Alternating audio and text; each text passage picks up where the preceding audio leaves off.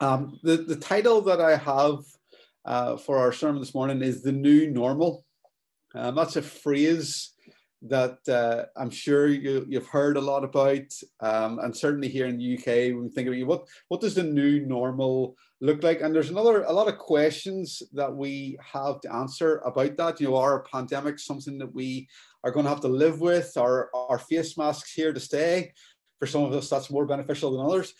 Will we get closer to 2 meters to people? Will we have to have plastic screens everywhere? And perhaps the most important question: when can I get my hair cut? That is one that is plaguing a lot of people. We're hoping that the kids are back to school, and that's great, and everything else. But what will it look like later on in the year? What will it look like next year? What will it look like the year after that? I'm sure we all want to get back to normality. We want to get back to having people around, to be able to go to a coffee shop. I'm personally looking forward to having a barbecue and having people around for that. We have had someone tell us to keep the 29th of March free, and we couldn't work out why. You know, was it their birthday or what was going on? And they said, no, that's when I'm coming around to your house for a cup of tea and a cake, so you'll be ready. That's not an invitation to all of you, but you're very welcome at some point. So there's lots of questions. We all want to go back to that. You know, we want to go to the shops, we want to meet people, but what do we have to look forward to? What will it look like?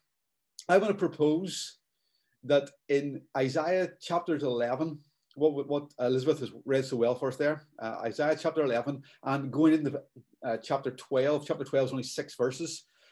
In Isaiah 11 and chapter 12, we have what I would class as Isaiah's vision of the new normal.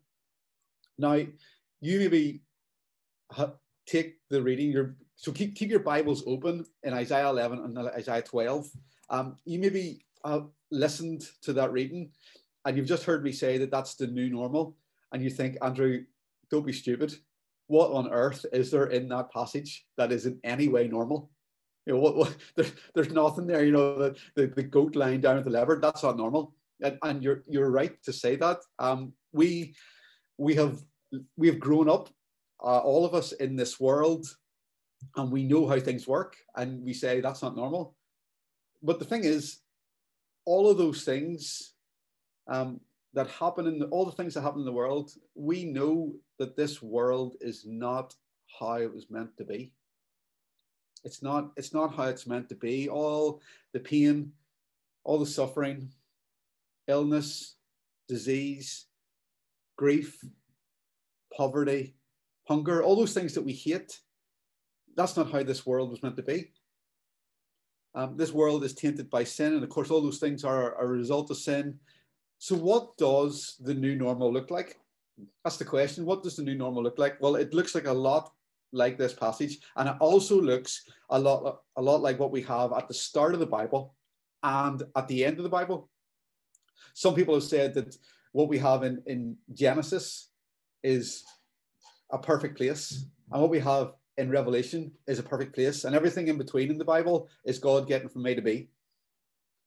What we have is that new normal. We have it at the start of Genesis, and see, even when Jesus came, he showed us what that new normal looks like. Now, some of you have maybe heard of the book Gentle and Lowly. Now, some of you might love it, some of you might not love it.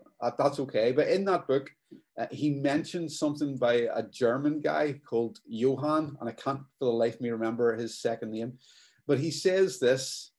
He says that we think of Jesus and we think of all the miracles that Jesus did, all the interruptions were, they interrupted the natural way of things. We call them miracles for a reason, don't we? Because they don't normally happen.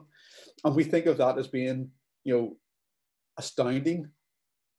But this guy, Johann, says that they're not an interruption in the everyday life. It's actually Jesus showing us what this world should be like.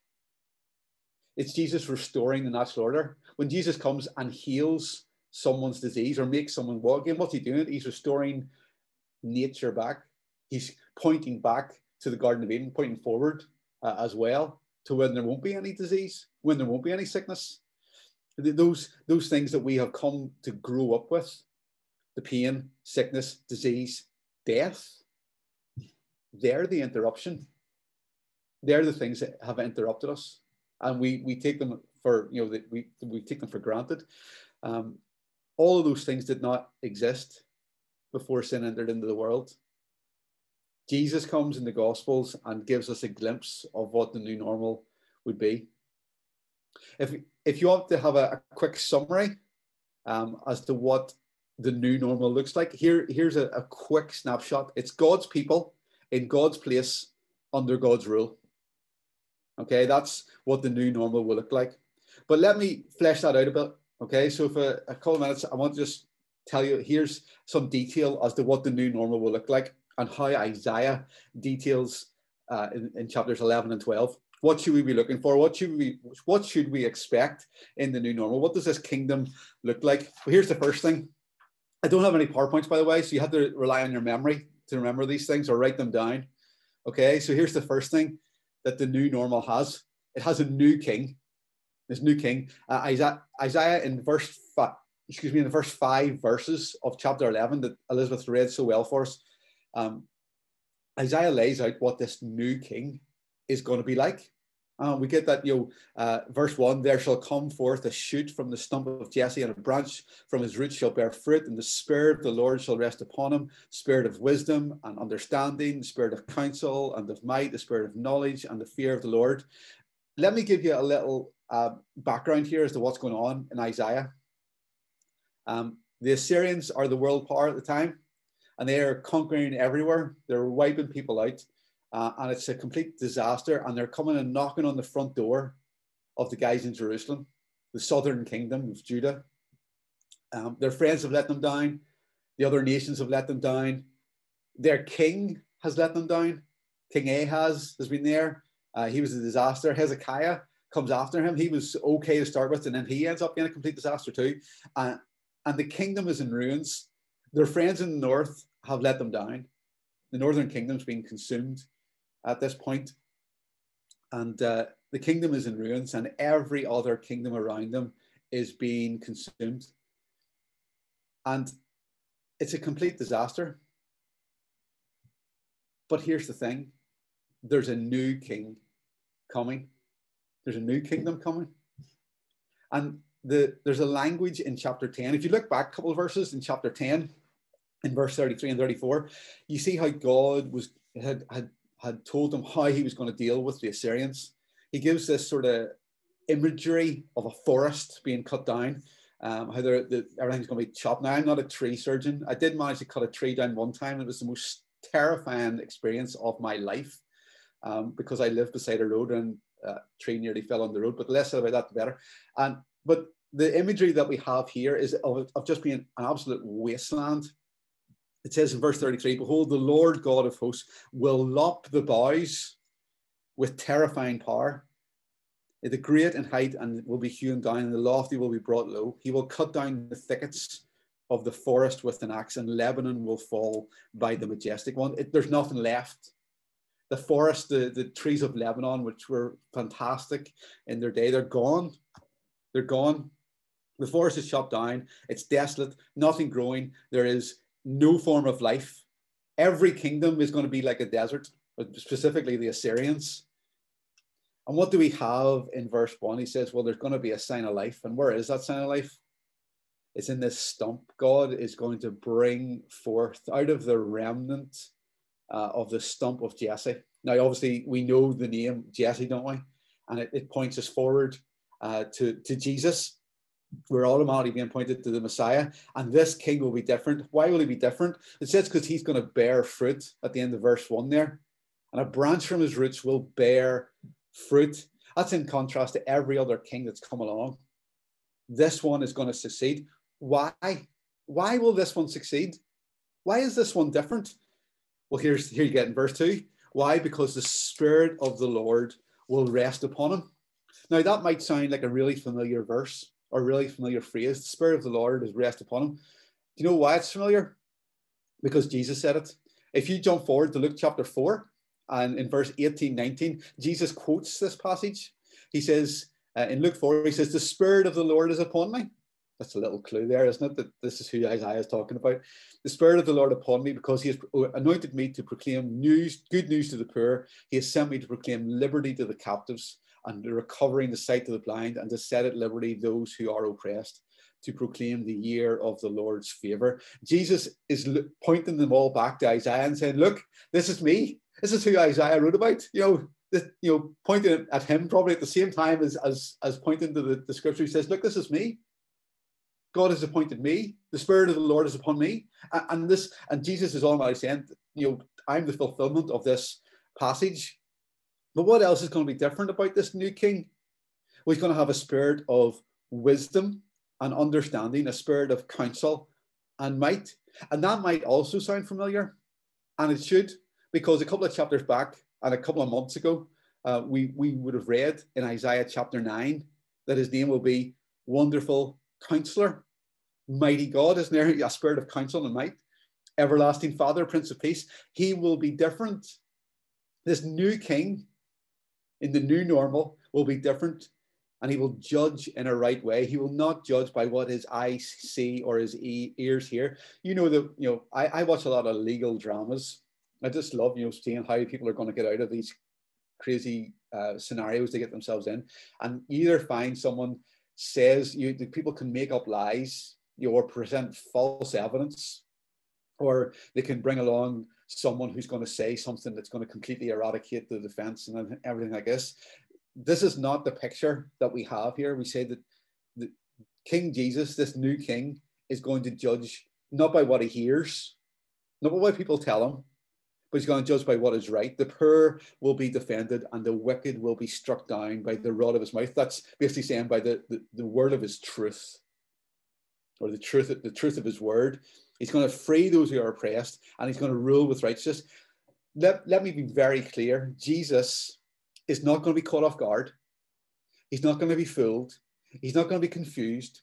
He's not going to be bribed. He's not going to be biased. He's not going to be bored. He's not going to be careless.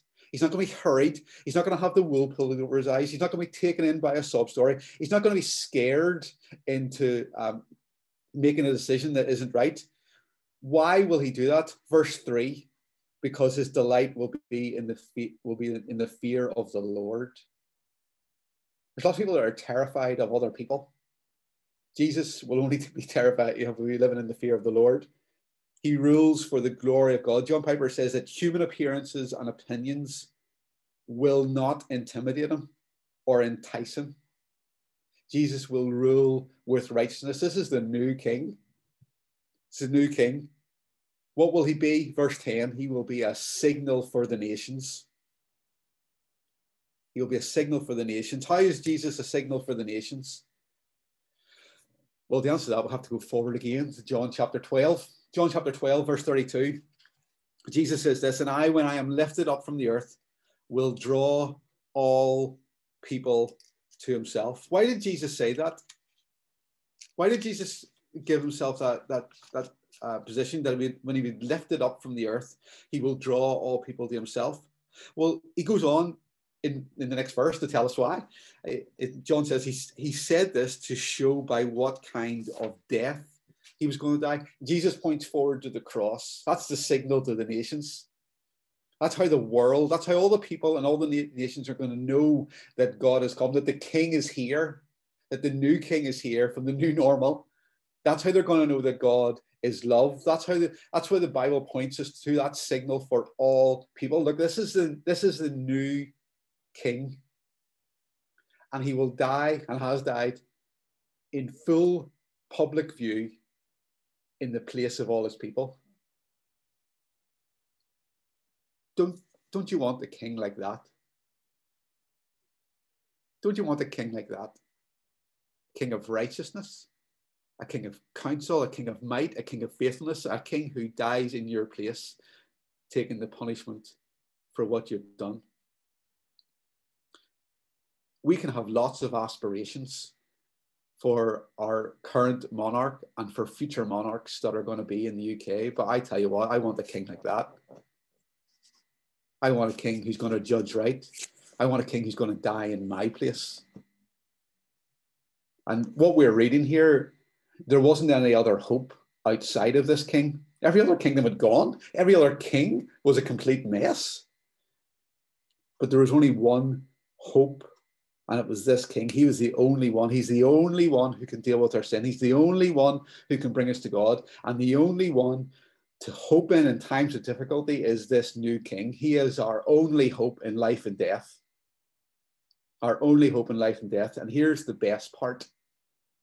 The new king is the king right now. The new king is the king right now, and he invites us to come to him with a signal to the nations. He has died on the cross, and he invites us to come to him. I don't get many letters from Her Majesty. In fact, I can count on 0 hands how many letters I've had from Her Majesty. I've had 0. But yet here is an invitation from the king, an invitation to come and to be forgiven, an invitation to come and to have your sin dealt with. He's gone and he has died on the cross in our place. And he bids people come to him. He also tells all men everywhere to repent and believe in him. That's the new king. I don't know if you know Jesus today, but if you don't, let me encourage you to come to the new king. He's the one who reigns forever. There will be no end to his reign. Isaiah 9, you read it at Christmas time. Of his kingdom there will be no end. Let me invite you to come to that king. Put your trust in him. He's the only one who can deal with the disaster that we're in, with our sin. And maybe you do know Jesus today, and I know a lot of you on these screens here today, and you do know him. Let me point you to verse 10, because I think this is just glorious. This is glorious. In that day, the root of Jesse, who will stand as a signal for the peoples, of him shall the nations inquire, and his resting place will be glorious. Look, let's be honest, we are looking forward to that day. Why? Because it's going to be absolutely glorious. It's going to be glorious. Take comfort in that. That's where we're going. That's where this whole thing is going. That's where the whole of history is going. This is our king, and this is what he has done for us. This is what it's going to look like. It's going to be amazing. So we've got in the new normal, what we've got a new king. Here's the second thing, we've got a new nature. You see in that next passage here from Isaiah 11, verse 6 to verse 9, we get that picture there, the wolf dwelling with the lamb, the leopard lying down with the goat, the calf and the lion and the fattened calf together. The cow and the bear will graze together, and their young shall lie down, and the lion shall eat straw like an ox. And you get the picture then of the children playing in front of the hole of the cobra. And all that kind of thing. And it's all a little bit strange, isn't it? I imagine whenever I sent this reading through to Dale, he said, what on earth is he going to speak about today? This will be interesting. And we read that passage and we think, well, that'll never happen. And the wolf with the lamb, the leopard with the goat, and all seeming to live in a relative peace. And then we have things like the lion eating straw. And that doesn't sound normal. It seems so alien to us, but this is where history is headed, and this is where the future is headed. This is what God will achieve. If I was just to give you that passage and ask you, what does it remind you of? You might say, well, it sounds an awful lot like the Garden of Eden, doesn't it? And it's exactly it. Pointing back to the Garden of Eden, that place of paradise. Where Adam and Eve had dominion over the animals. They were in charge, and you see it in here again, where humanity is in charge of the animals, where the little child will lead them. And even you've got the snakes. I don't know if Adam, when he named all the animals in the Garden of Eden, assigned them a particular danger category. We kind of think of squirrels, they're harmless, tigers, stay away from. We kind of think of that, but arguably the most dangerous animal that was in the Garden of Eden was a snake, and because of the ultimate destruction that he brought through in the curse. And the snakes are in here. We consider snakes dangerous anyway, but they're going to pose absolutely no threat to children. If you sat your child down in front of a den of snakes, you think you're out of your head. You think there'll be something not right. And yet here we find that there will be no threat. Even the smallest child will eat them. It's a reverse of the fall, isn't it? It's a reverse of the curse. Now, we even have animals eating straw. Now, the question that automatically comes to mind is, Andrew, are you saying that in heaven we're all going to be vegetarian? Now, I'm not going to open that can of worms this morning. You can think about it yourself and read your Bible. But back in the Garden of Eden, in Genesis 1, it says, God said this, behold, I have given you every plant yielding seed that is on the face of the earth, and every tree with seed in its fruit, and you shall have them for food. Somebody's asked the question, well, will there be animals in heaven? And I don't know how you answer that question, but if there is, I'm in trouble because I'll have eaten most of them. It's going to be it's a real danger. But here we have the picture of how it is meant to be. It's how it's meant to be. This is what the world looked like before the curse of sin, and this is what it looks like with the curse of sin taken away. This is what it looked like back in the Garden of Eden, and this is what the new normal is going to be like when, as verse 9 puts it in Isaiah 11, that the knowledge of the Lord will cover the earth as the waters cover the sea. That's what it's going to, when the whole earth is full of the knowledge of the Lord, this is what it looks like. This is what it looks like. Every single inch of this planet, every aspect of it will acknowledge that Jesus is Lord to the glory of God the Father. That's what it will look like. This glimpse of Jesus that we talked about earlier, coming and healing the sick and everything else, that interruption of healing and the removal of grief, that's the new normal, because there's a new nature. There's a new nature. Now, isn't that something you want to look forward to? Whenever you read that passage, you thought, well, do I really care if the lion is lying down with the lamb? Do I really care about the leopard and the goat? No, but you do care about peace and unity and going back to a place of paradise that we had in Garden of Eden. You want a place that doesn't have any hurt. You want a place that doesn't have any destruction. You want a place where there's no danger. You want a place where there's no hurt. And isn't that somewhere that we can point to and says that gives us hope? It's the reversal of the curse of sin, and it's absolutely glorious. This is what God has promised us. It's an end of fear. I know that there's some people who have been absolutely riveted with fear. I remember we were walking around when the first lockdown came, and somebody they just didn't know what to do. They were terrified. They were told to stay at home, and they were just terrified of what was going to happen. What was going to happen? I don't know whether you struggle with fear. I don't know whether you're terrified of the future or the next couple of weeks or the next months or whatever. Maybe you're terrified of what's going on right now. Maybe you're just really hoping that all this will end. And let me just invite you to look at this passage and to take comfort, because that's where it ends. This is how it ends. This is where we take hope. This is a vision here that we have in Isaiah to get us to look to Jesus the King and how he is going to make all things new. It's a glorious future that God has promised. This is where he's going. This is this is a glimpse of God's kingdom in all its fullness. There's going to be no more danger, no more peace, or no more danger because there will be peace. There's going to be unity. This is what God is doing. This is what he's going to do. This is not some sort of utopian paradise if we get climate control under control and listen to everything Greta Thunberg says. This is not going to get us, this is not going to happen just like that. We can't do this. I don't care how good you are at training snakes. You can't do this. I don't care if someone in the zoo somewhere has got a lion to eat straw and be happy.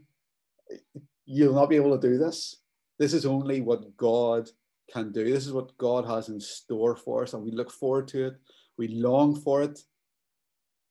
This is a reminder that this world wrecked in sin is not our home. Some of you might know that that old gospel hymn, "This world is not my home, I'm just passing through." We're all just passing through.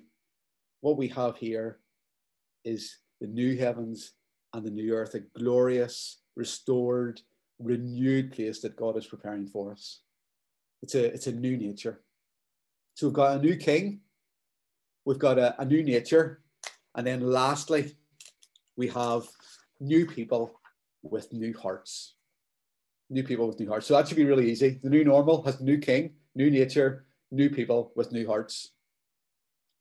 It says in verse 12 and 13 of Isaiah 11 that God is going to gather his people together from all the nations. He will raise a signal for the nations. He will assemble the banished of Israel, gather the dispersed of Judah from the four corners of the earth. And then he's going to gather them together, and it's going to look completely different. Verse 13, the jealousy of Ephraim, that's talking about the northern kingdom, shall depart, and those who harass Judah, it's the southern kingdom, will be cut off. Ephraim shall not be jealous of Judah, and Judah shall not harass Ephraim.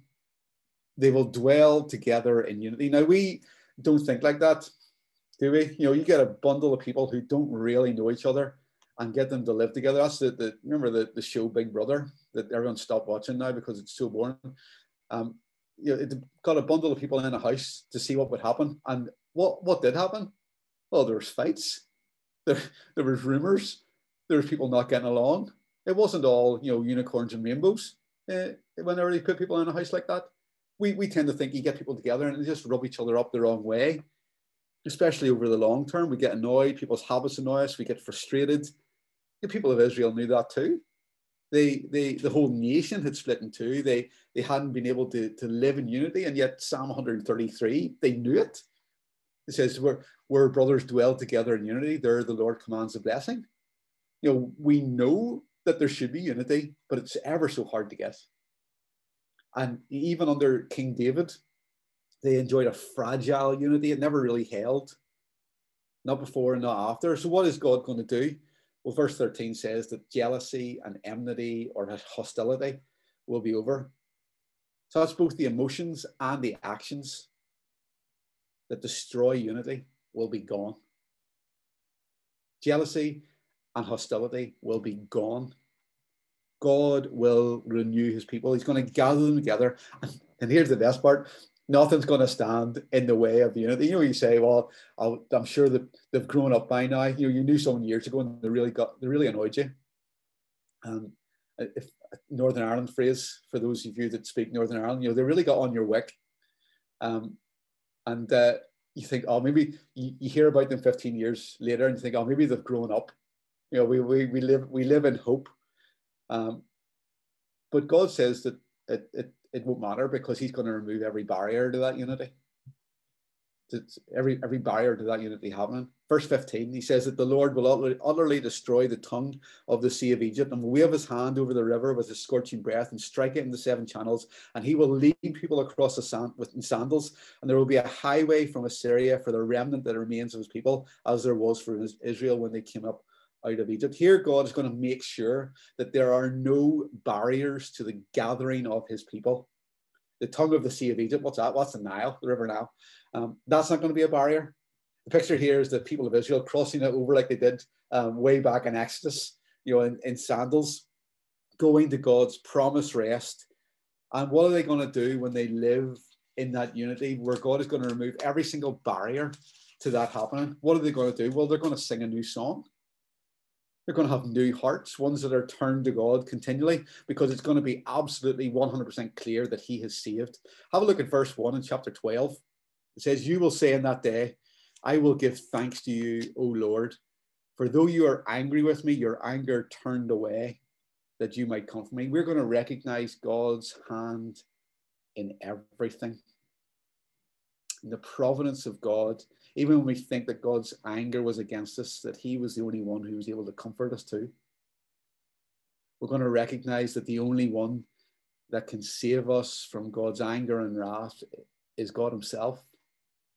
We see that in Jesus. We see that in God coming and rescuing us. And what will that lead to? Well, that leads to a glorious future where we sing and shout for joy. Have a look at verses 5 and 6. Sing praises to the Lord, for he has done gloriously. If you haven't noticed there's a continual refrain throughout these two chapters of something that is glorious.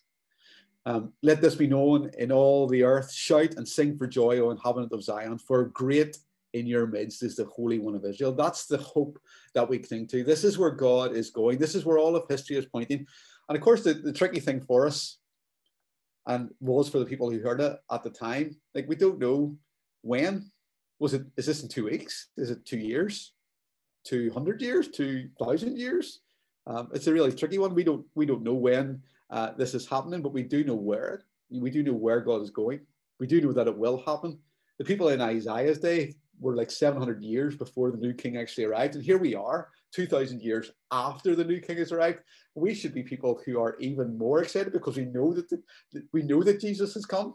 We know that this is where God's going. This is the story of redemption, and this is where it's going. And we get a glimpse of it, don't we? Of people gathered together with the church, don't we? God's people united around him, praising him for his salvation, singing praises to the Lord, for he has done gloriously. Let this be known in all the earth. This is what the new normal looks like. This is, like, I really hope that you're longing for this day. I think over lockdown, I've been longing for it more.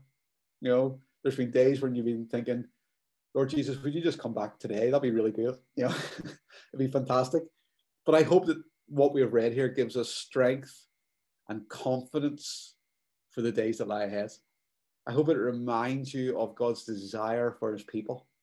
I hope it reminds you of God's destination for his people, and that both of those are glorious. Both of those are glorious. I hope that it turns our hearts towards him. It reassures us as we trust in him. If you don't trust in him, I hope it turns you to look to Jesus, that sign for the nations, because this is where all of history is going, that his rest will be glorious. That's the day that we look forward to. And I hope that that's been an element of encouragement for you this morning, just to get you to lift your eyes off it. All the regulations, all the rules and everything else, and all the panic. Just don't watch the news for 24 hours, okay? And just focus on where Jesus is going. You know, where God is taking us. It's the new normal. We'll have new hearts. We'll sing a new song with our new King. That's what is glorious. Amen.